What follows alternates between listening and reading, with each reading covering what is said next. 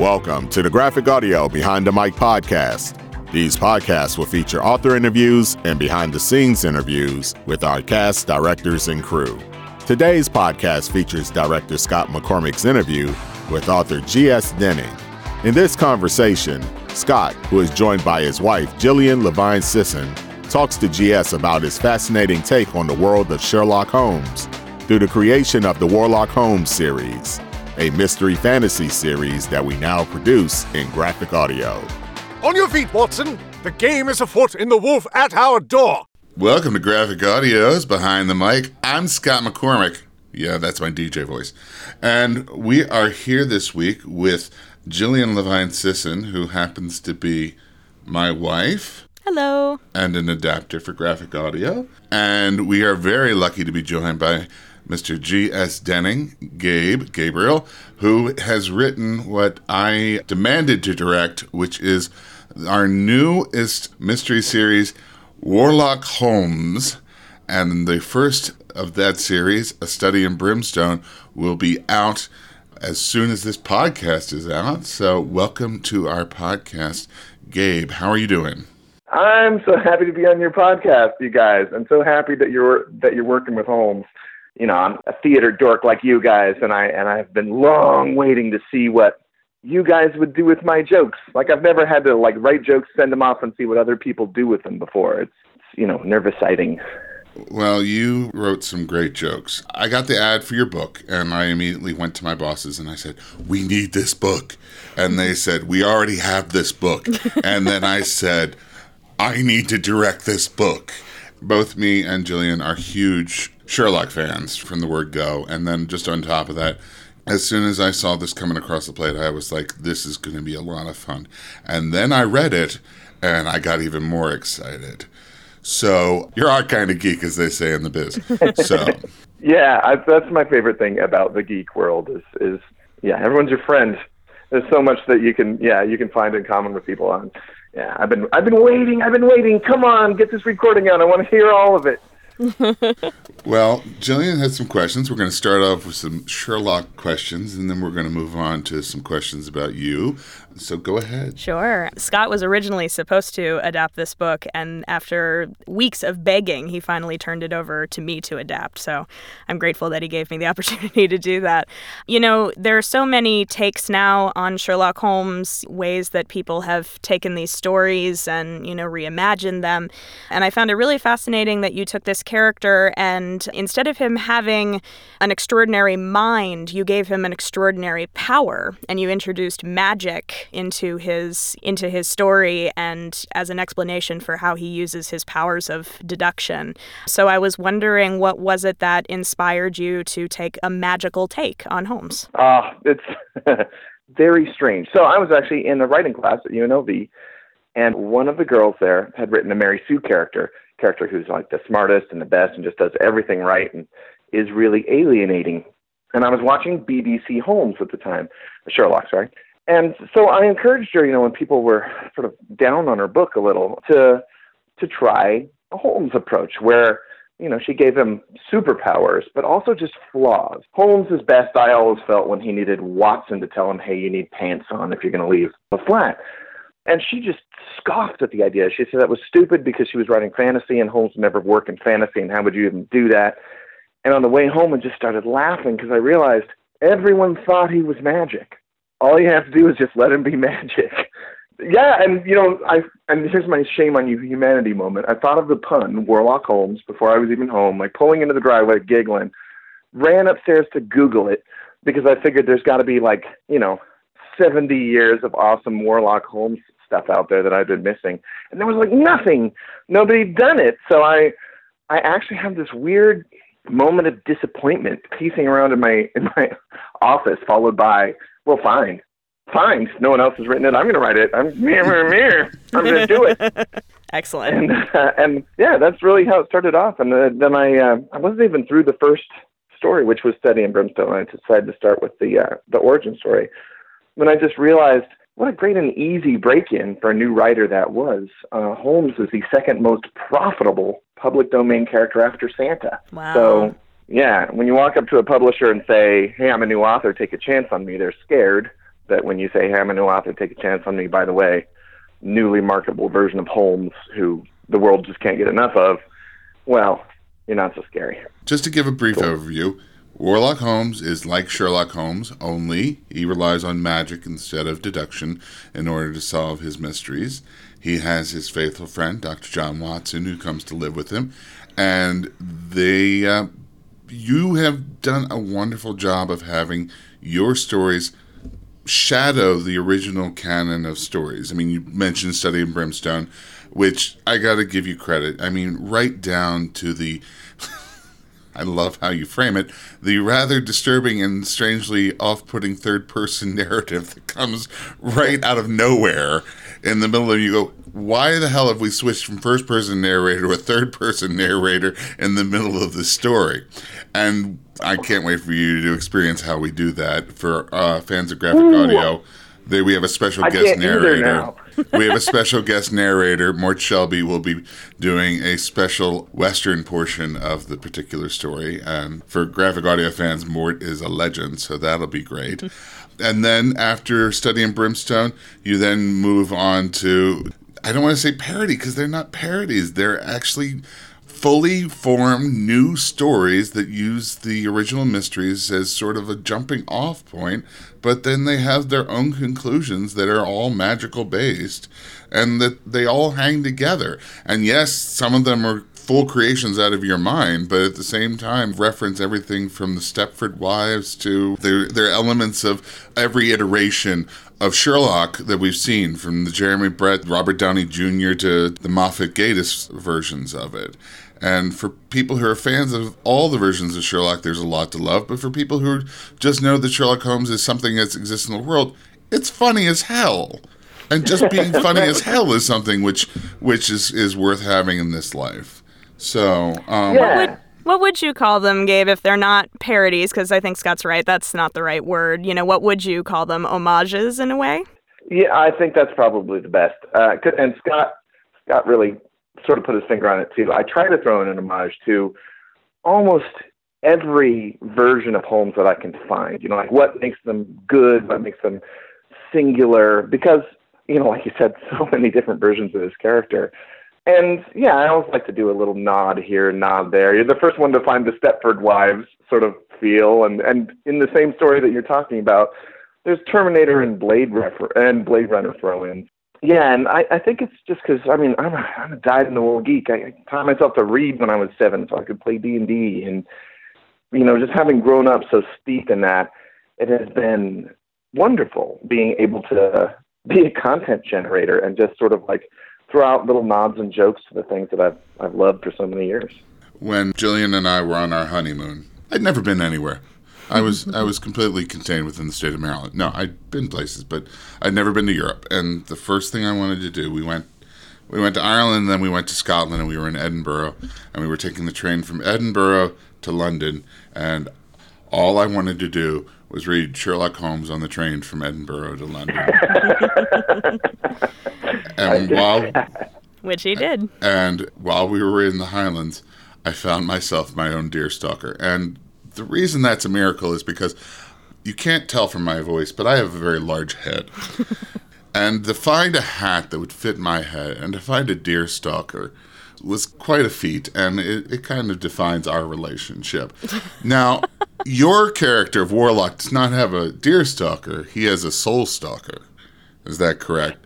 How is a soul stalker? Correct. How is a soul stalker different than a deerstalker? Spoiler alert, in book 2, 2 goat horns grow through his soul stalker. Other than that, I have not defined it. But you know something, though? You and I have had the same problem. I needed to find a hugely oversized deerstalker so that I could make the Warlock Holmes selfie hat, which, as I've sort of already spoilered, was created using a lot of epoxy on my part. That one huge deerstalker that I found, and 2 laminated goat horns that I bought off eBay, because you can buy anything off eBay. We've been stalking you on Facebook. We saw the pictures. Yeah, it's been really fun. So yeah, catch me at a signing or a con or anything you want, and you can selfie in the Warlock Holmes selfie hat. He was an excessively tall man, easily the better of 6 feet. His face was hawkish and thin. He stood in his shirt sleeves, his long jacket discarded across a nearby chair, his sleeves rolled to his elbows to keep them from interfering with his current study. His striking green eyes were wide with the physical effort he was engaged in, which dewed him brow and arm with sweat. On the table before him lay the corpse of a gentleman who must have perished in the last week or so. He already displayed the bloating and discoloration that comes as decomposition sets in. The hospital winding sheet on which he lay was splattered and stained with almost every bodily fluid one could name. Some of it may have leached out naturally, but you didn't have to be a doctor to see that there was a more immediate cause for the majority of it. Holmes was repeatedly striking the corpse across its chest and face with a dented cricket bat. Stay down! Stay down! Stay down! My God, whatever are you doing, man? Holmes froze for a moment mid-swing, his guilty eyes locked with mine, and his mouth began to move as if to formulate a response.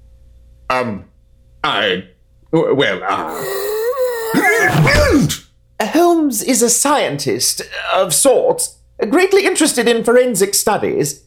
Doubtless he is conducting some experiment or other to determine whether and to what extent bruising can be caused post-mortem. Isn't that right, Holmes? Holmes stood frozen a moment more, cricket bat raised. A look of consternation crossed his features. What are you talking about, Stanford? What was all that? The perfectly reasonable scientific explanation for your extraordinary behavior, Holmes. Oh, yes. So it was. Yes. Thank you, Stanford. Holmes began to look about the room, searching, I suppose, for somewhere he could lay a battered, bloody cricket bat where it wouldn't look out of place. Finding none, he lowered it to the floor and slid it under the autopsy table with one foot, as casually as he could manage. Once this was accomplished, he gave me a half-convincing smile of welcome. You see? There. It's gone. Now, who is this, Stanford? This is Dr. John Watson. He has given me to understand he has an immediate need for shared lodgings. At this, Holmes's bright green eyes flashed up at me for a moment. I had the sensation of being held in place by a giant but invisible hand. When I next exhaled, it seemed to me as if it contained not only discarded air, but the complete truth of my person and position as well. Dr. John Watson, late of the British Army, having been wounded in the left shoulder in Afghanistan, currently residing at the Hotel de Amsterdam on the Strand. I stood aghast. After a moment, I breathed. By God, how did you do that, man? Why, it's almost supernatural. What? No. Supernatural? No. No, it isn't. Holmes is particularly observant. With the merest glance, he can glean facts that elucidate a man's entire history. Though it may seem supernatural, it is an entirely explainable phenomenon. Isn't that right, Holmes? Oh, yes. Of course, that's it.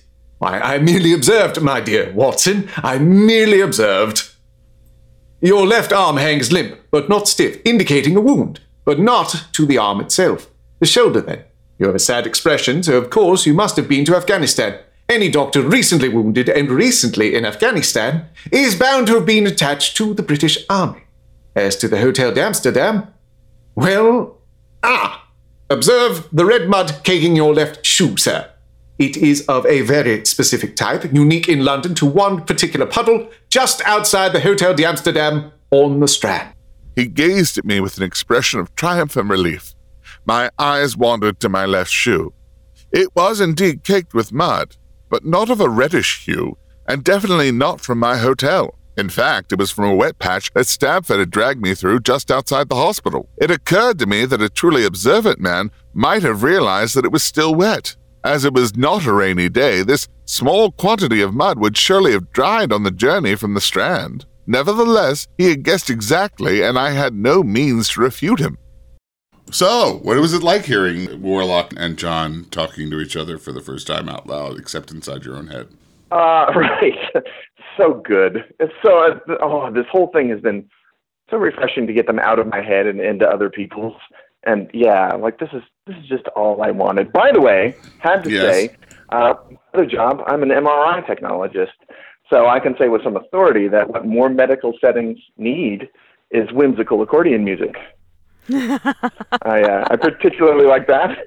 Excellent. I think if I had a guy in a stripy shirt and a beret with like a cigarette hanging out of the corner of his mouth, sort of like honking along, it would be way easier for me to tell people, yeah, that's totally cancer. I was very excited to have accordion cues in this book. Having Warlock, same as Sherlock, but different. Warlock plays the accordion, which, as we all know, is the devil's instrument instead of the violin. Oh, yeah. It gave us the opportunity, so we had one of our in-house composers do some adaptations of some fairly popular classical tunes, so you will get to hear those, including a popular New Year's tune, which figures prominently into the opening of one of the tunes, including a minor variation which sounds extremely evil, which I'm particularly proud of that I requested. So that's something to look forward to. Guys, get this book out right now. It is close. We only have, today's the 5th. It'll be the 12th, so it'll be there, and we can get you a copy as soon as that's done. I'm listening. It's going to end up being 7 discs. I'm listening to side 4 right now, and the rest of them will be done by the end of the week. And I got to be honest, I'm laughing out loud, and that's not something we do here, especially considering by the time it gets to this point, I've heard every joke at least 3 times because I'm sitting in the studio either recording it or with the actors. This is the kind of thing that bears repeated listening, which for our listeners, everybody knows the more times you can listen to it, the bigger your value. So please, and you get something, Jillian, you had to work on the script. You know this. You get something new out of it every time. Jillian listened to the first side of it today. Yeah, I was listening to the first side this morning, and, I adapted it for GraphicAudio, so I had to comb over it. I had to edit things, turn it into an actual script as opposed to just narrative literature. I had to cut certain things that didn't work for audio and sort of mess around with it a little bit. And when you do that, you don't necessarily pick up on the teeny tiny nuances in the same way, and I found myself just absolutely laughing hysterically listening to the first side of it in ways that I hadn't when I was adapting it because you're so involved in the work. But then you step back and you listen and you think, oh my gosh,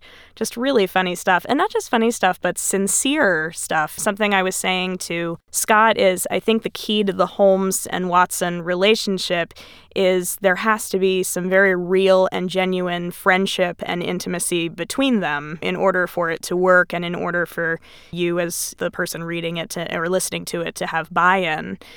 So I think you actually captured the joy of their friendship as well. So I thought that was really great. And yeah, it was really fantastic. Thanks. That's actually been one of the funnest parts about this whole thing is dealing with something that's just so outre, and so weird and so notably tongue-in-cheek. But trying to keep the idea of no, if you were actually living that life, how would it feel? What would you do? And I know you guys are on book 1. I'm on book 3, and right. And by this time it's starting to become really, really clear why and how much Holmes needs Watson. Yeah. Well, I dipped it. I'm already into book 2. I've started reading book 2 because we're actually going to go. I know we had to wait a year for book 1 to come out, but book 2 is going to come hot on the heels. So I'm very excited. I started reading that. Now I'm up to 4th story. I'm going to be honest. Silverblaze right now has disturbed me in a way I never thought Silverblaze would disturb me. What? It's just casual bestiality. It's fine. I got no problem with that, and I got no problem with cross-dressing. It's the fact that I got to figure out how to make all the dead horses appear in a London flat. Oh, right. Oh, that will be fun. That's delightful. I'm already imagining what it sounds like when a coffee table breaks under the weight of a dead horse. Oh, I was just going to say these are the challenges that I miss in live theater. Jillian had a question about that. Yeah, it's funny you mentioned that. I noticed that you are also a playwright and you come from a theatrical background. So why do Warlock as a novel as opposed to a play? I think the ultimate answer for that is I had kids, panicked because I realized I would not be able to feed them, moved from Seattle down to Las Vegas where I could live really cheap while I got through school to be an MRI technologist. And in the process, I lost all my friends, I lost all my theaters. But like many improvisers who have for, some number of decades been chiding themselves, why do I let all my work just drift off into the ether every night? I should write some of this down. I just decided to see if I could write some of it down. And it turns out if you've done improv, it's a hop and a skip. It's really not a difficult transition.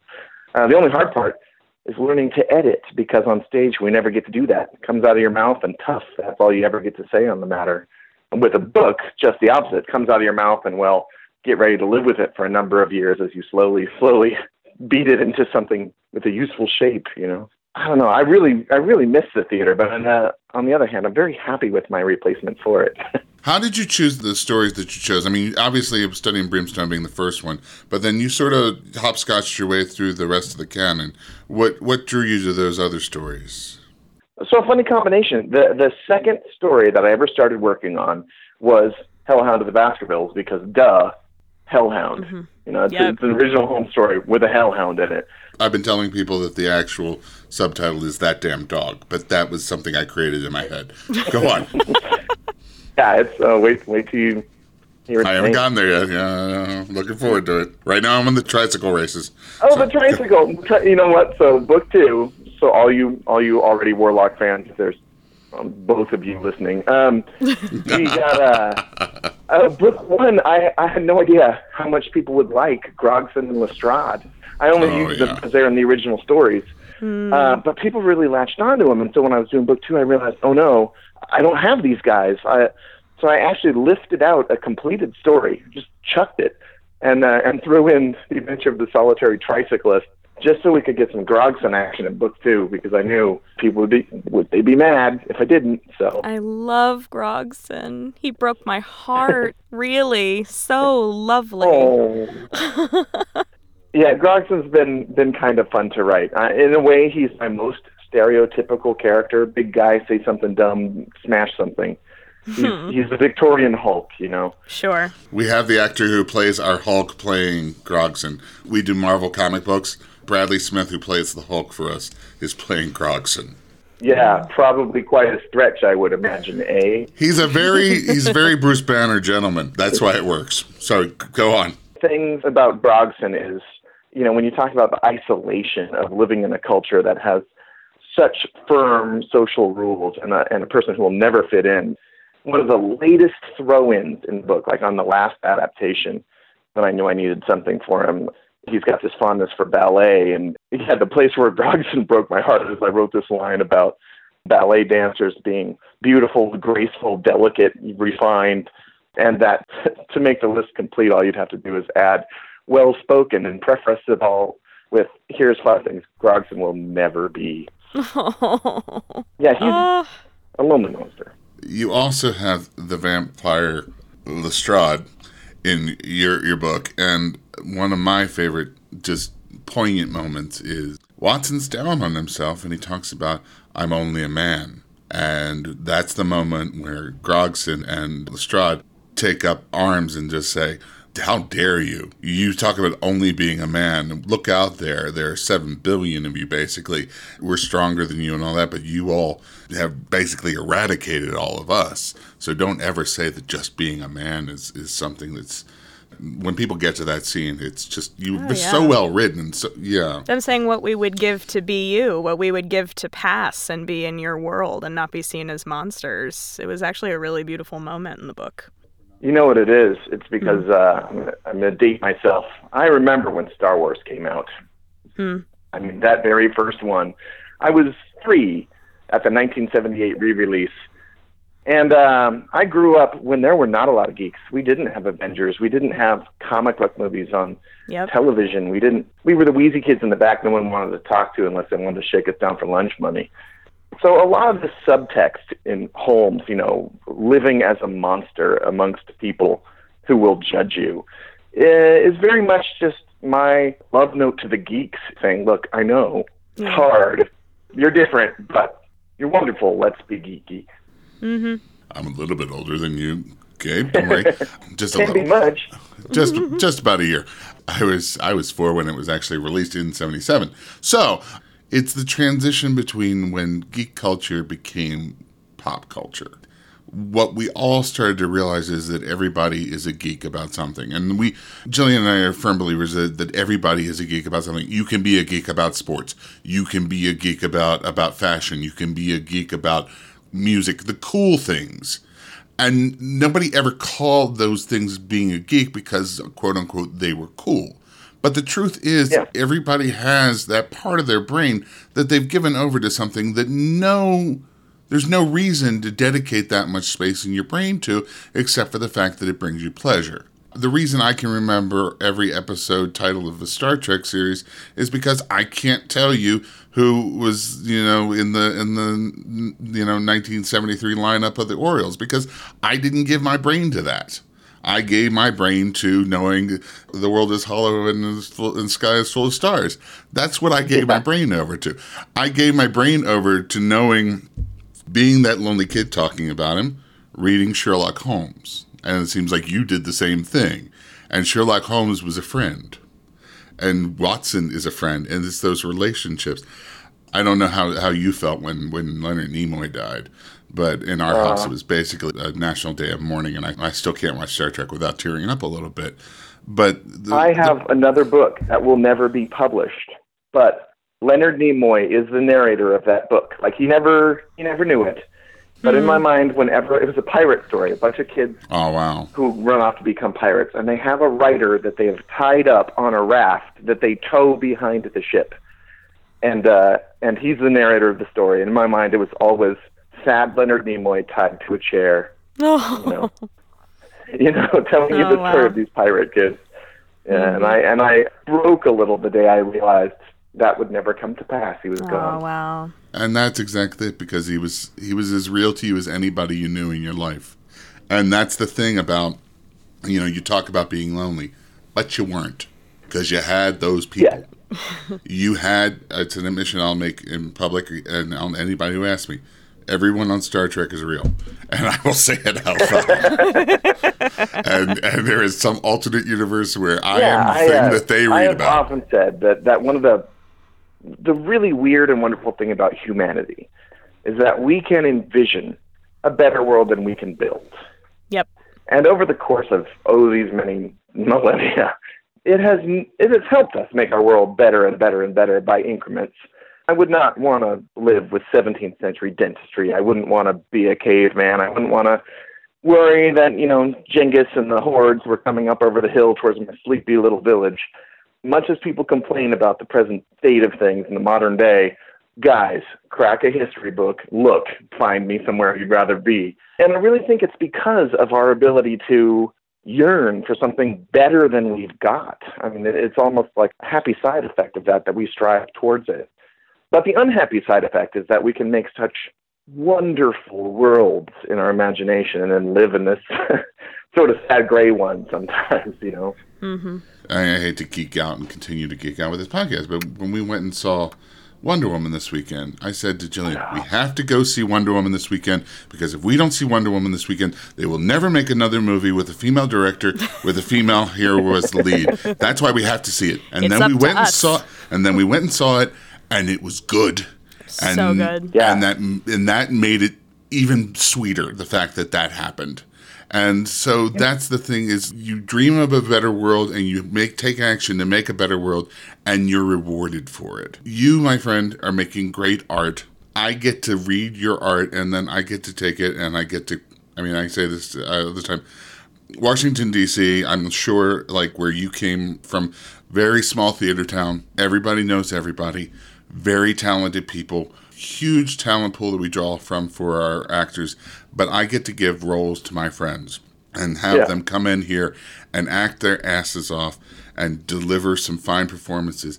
And Jillian was talking about listening to me and Eric Messner, who plays Warlock, and I played Watson, not to give anything away to our regular listeners.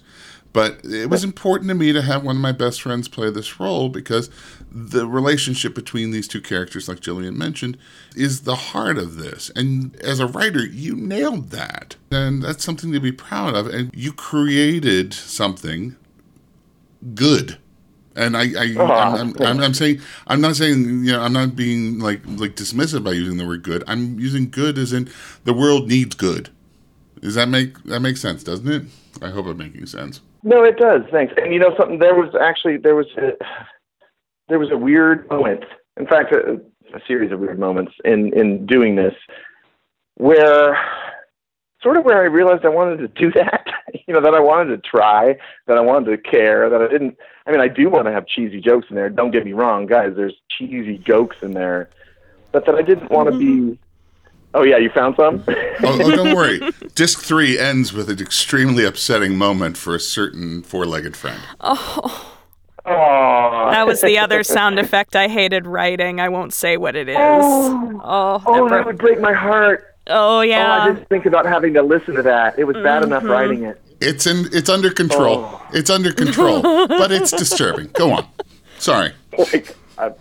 Right. Oh, the worst person ever. No, just having the moments when I realize that I'm certainly not going to shy from the cheap laugh. I mean, because frankly, that's half the lure of this. My engineer Justin loved it. Don't worry. You have at least one huge fan. You have one huge fan in Justin. Okay. Oh, yay! Good. Yeah. No, I you know what's funny? I'll talk about fans for a minute, but yeah, I wanted to make something that could stand up to a little bit of scrutiny, hopefully. Fans, I expected to get pilloried, frankly. Well, for theft and for ruining everybody's homes, and generally speaking, the geeks and also the Holmes fans have been really kind, really, really receptive. I will bitch about, what I thought the public reaction would be as compared to what it's actually been. So people have been taking it real easy on me. Well, we're starting to get so saturated with Holmes in a way. There's so much Holmes out there, and it's such a big part of popular culture again. But what you've done is something really and truly original. So I think there's something very refreshing in that you've taken a very different take on the story, and that speaks to your creativity and people being interested. And I think that the hunger for it is there. It's funny. I mean, in a sense, yeah. But there's also, if you want to find one where Holmes is an idiot and Watson smart without a clue, if you want to find one, BBC Sherlock really embraces the comedy of the whole idea. Oh, sure. I'm trying to bring one to mind, but it's kind of hard. There have been other ones where, magic is definitely a part of the world. Arthur Conan Doyle really flirted with it in a lot of the stories. Sussex Empire, the Baskervilles. James Lovegrove just did a Cthulhu version. I mean, and of course Neil Gaiman, Study In Emerald.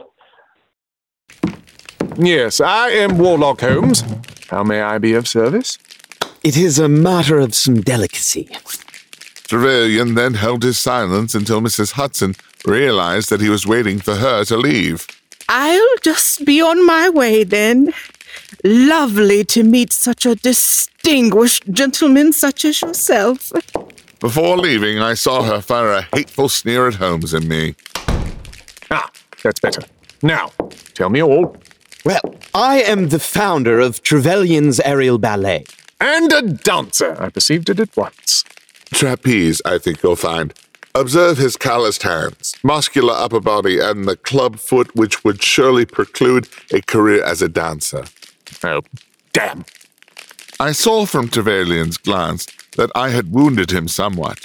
It is just as your colleague says. I'm sorry. You must be... Dr. John Watson at your service. Oh, well, I'm very pleased to meet you. Very glad to find you here indeed. I did not like his inference. I had observed the marks of, shall we say, a gentleman's gentleman about Mr. Trevelyan. I suppose he assumed himself to be in like company, and thought my relationship with Holmes was a romantic one. Holmes and I are merely fellow lodgers. It helps to share expenses. Even for a doctor? Well, yes, for this doctor. I am not currently in practice, so... Ah, I am here to ask Mr. Holmes' advice over just such an arrangement. I think a different arrangement. Last spring, I was approached by a gentleman after one of my shows, name of Blessington. I cringed, hoping the story was not to be too lurid.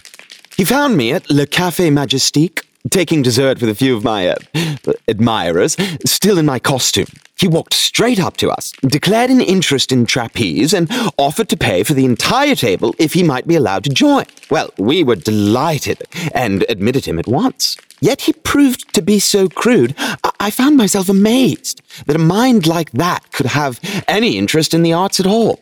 As the evening wore on and people began to excuse themselves, it became clear that he was waiting to be the last man at the table with me.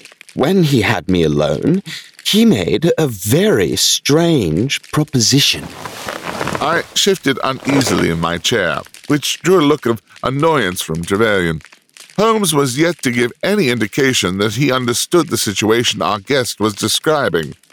Blessington told me he wished to become a patron of the arts, but knew nobody in London's creative circles. That very night, point blank, he offered to support me. He promised me room, board, spending money, and financial support for my trapeze show. All I had to do was come live with him and offer a share of my profits. I say, do you make a lot of money at trapeze? No, I don't. Nobody does. I imagine that did not concern Mr. Blessington. It did not. I chided him for his forwardness, but told him I might be interested. He offered to show me the place that very night, and I will confess I agreed. Imagine my surprise when he had me installed in a separate room from his own. Why should that surprise you? Trevelyan gave Holmes a sly look. Well, Holmes, Mr. Trevelyan enjoys the company of other men. As do I. No, I mean, instead of women. Well, that is understandable. Much as I would like to say I am beloved of the ladies, I find I never know quite what to say to them. So I suppose I must also state that I find myself more comfortable in the company of men. You misunderstand. Mr. Trevelyan is a confirmed bachelor. Well, if anybody asked you or me to confirm our marital status, would we not have to proclaim ourselves bachelors also? Holmes, when a gentleman agrees to move into another gentleman's house and allows that man to pay his way through life... Just as you and I do. No, Holmes, this is a different arrangement entirely. It sounds exactly the same. Finally, Trevelyan nodded to me that he would take over. He leaned in close to Holmes. Oh, yes, that is different. I have heard of such things, of course, but Mr. Blessington was not offering such an arrangement? Of everything we've been talking about, Gabe, all these versions of, Holmes and Watson and those stories and, those iconic characters, all the films, all the TV, all the comics, all the books, everything out there, do you have a favorite version of Holmes besides your own, or one that just speaks to your soul in deep and wonderful ways? In a weird way, most of them do, and what's funny, I wasn't a huge Holmes fan when I started this. Honest to God, I had read Study in Brimstone and Speckled Band when I started doing this. That's it. And in fact, so long ago that I had to reread them again because I'd just forgotten everything. The day that they bought me, I'm on the phone with Titan, who's British, by the way, so I stole their culture and sold it back, and the special brand of nervousness that engenders, right? Right. And they're on the phone with me saying, we'd like 3 books, but we want an option on 4, and, if this goes right, you know what you do with the whole canon, right, to give it one big overarching story, and me saying, yeah, sure, of course, I hope it comes to that, and hanging up the phone and just screaming like, honey, we gotta go to Barnes & Noble right now, I have some reading to do. I have 58 more I need to read, stat. Right, exactly. Yeah, and so the adaptations really got me. BBC Sherlock is kind of what led me into this, but at the same time, I love House, who people will say is based on Holmes. It absolutely is. He's based on the doctor that Holmes is based on. They'll give it that little down. They're like, no, we're not basing it on Holmes. We're basing it on the man that, that Arthur Conan Doyle was impressed enough by to have created the character. Batman and Robin, I mean, they'll even be, and you can spot them a mile away. You can feel when it's getting Holmesy, and sure enough, someone will call Batman the greatest detective. You're the first. Like, oh yeah, you're the first person who's ever said that out loud to me. Batman and Robin as Holmes and Watson, and now I will never unthink it. Thank you for that. Oh, you're welcome. Oh, you know what? Special gift. Check out Epic Rap Battles of History. They know. Oh. When they were picking someone for Holmes to rap against, it's Batman. Ah, yes. Clearly. Well, I was on a rant. I forgot my rant. And I also had a question you asked that I have answered. I can't remember what it was now. Sorry, guys. No, I remember what my unfinished rant was. You were talking about how I'd created something new. And I thank you for the thought. But the little self-hatred voice in me, but also the planning voice say the same thing, which is, no, I'm stealing from everywhere. I'm stealing from all those other Holmes works that have come before. There's a section very early in book 2 where someone says, we need to get a Pinkerton agent here. And Watson says, oh, we can find one of those, no problem. There's got to be Pinkertons in London. The guy says, no. Not one of the mundane men who work for Pinkerton, a real agent. There are only 9 riders clad in black, I don't know if you know, but the Pinkertons show up in or at least are mentioned in 5 of the original Holmes stories. And I will probably make those 9 riders very important as this series goes on. It's me just going, God, I hope they forgive me. I hope, because I'm going to steal another one.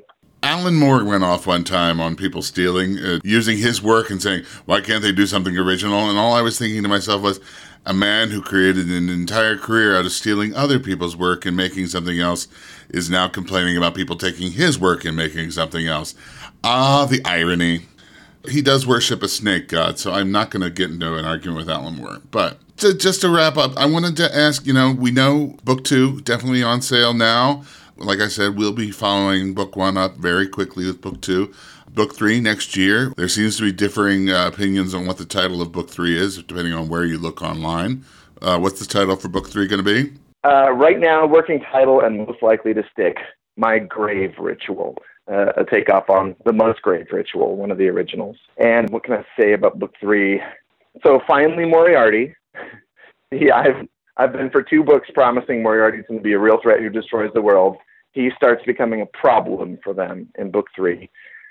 Also, the idea of Watson's mortality, the idea that he's just a guy, and they're dealing with monsters and gods and horrible things. The idea of he could be killed is not just ever present. It should happen any day now, and Holmes being the one who's much more upset by that, really, than Watson. By the end of book 2, you'll probably get an idea that he's a very lonely man, and it's bad for him to be alone, and yet, really hard for him to be otherwise. And by book 3, we just start to play with that idea. It's like, well, this isn't going to last forever. Watson's going to die. What are you going to do? Book 1 was held down, as far as anchor. The anchor of it was Study In Brimstone. Book 2, because just coming from the idea that they're the full-length books. So, and then book 2 is Baskerville. So book 3, is there an anchor book to that one, or is that all just the shorts? Yeah, there isn't. There's no novel anchor in 3 for a couple of reasons. One is because, honestly, there's only 4. There's only 4 Holmes novels. And I want to space them out, and I know what I need the last 2 novels to do, and it's later in the series stuff. I'm eager for your Sinophore. That's what's going on in my head. I can't wait for your Sinophore. I am right now thinking that Sinophore will be book 4. Yeah, and not to reference something that we've already spoken of, it may well be called the Sign of 9.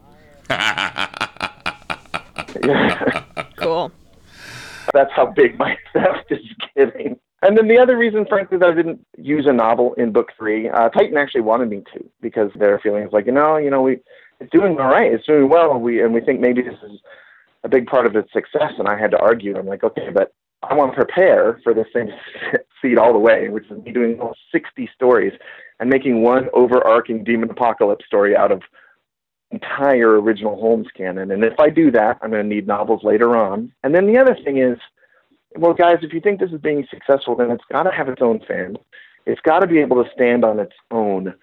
And I frankly have to be able to make a good story out of these short stories, and that sort of thank you, Joss Whedon, for teaching us how to do episodic advancement, sort of way. So yeah, book 3 is very much that. And the other problem is that as my own world gets bigger and more complex with more history in it, the stories get a little bit farther from the original and also bigger than the originals. So some of these short stories are not so short.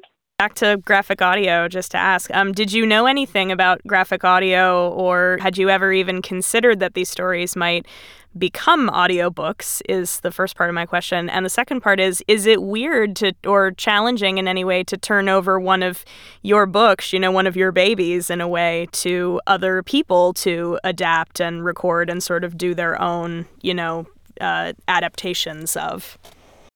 Oh, well, so I'll be honest, I hadn't heard of you guys.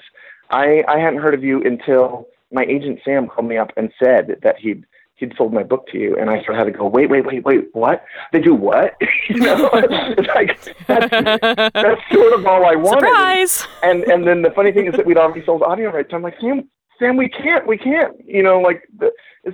This would be so good. Why didn't you tell me about this before? And he's like, no, this counts as an abridgment.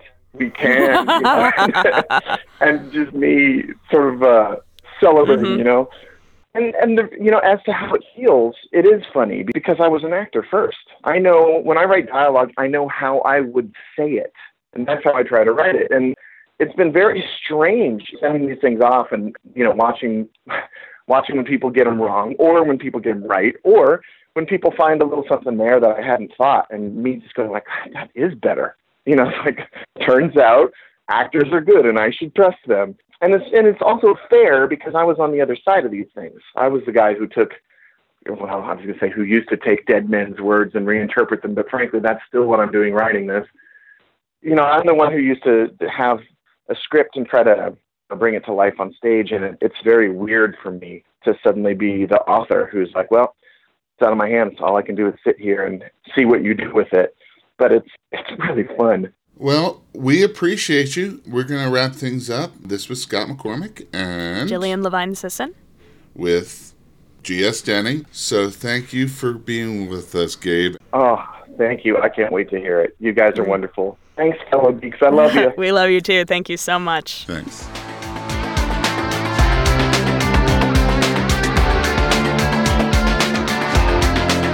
We would like to thank G.S. Denning for taking the time to talk to us. The first book of the Warlock Holmes series, A Study in Brimstone, is now available. The second book, The Hellhound at the Baskervilles, will be released later this fall. For more information on how to purchase our graphic audio titles, please call us at 1-800-670-5220 or visit us on the web at www.graphicaudio.net and www.graphicaudiointernational.net, where you can purchase our titles in audio CD format or in one of our download formats, MP3, M4B, and FLAC. And you can listen to your downloads anytime, anywhere with our free Graphic Audio Access app, available for Apple and Android devices. Make sure you sign up for our e-newsletter, like us on Facebook, or follow us on Twitter.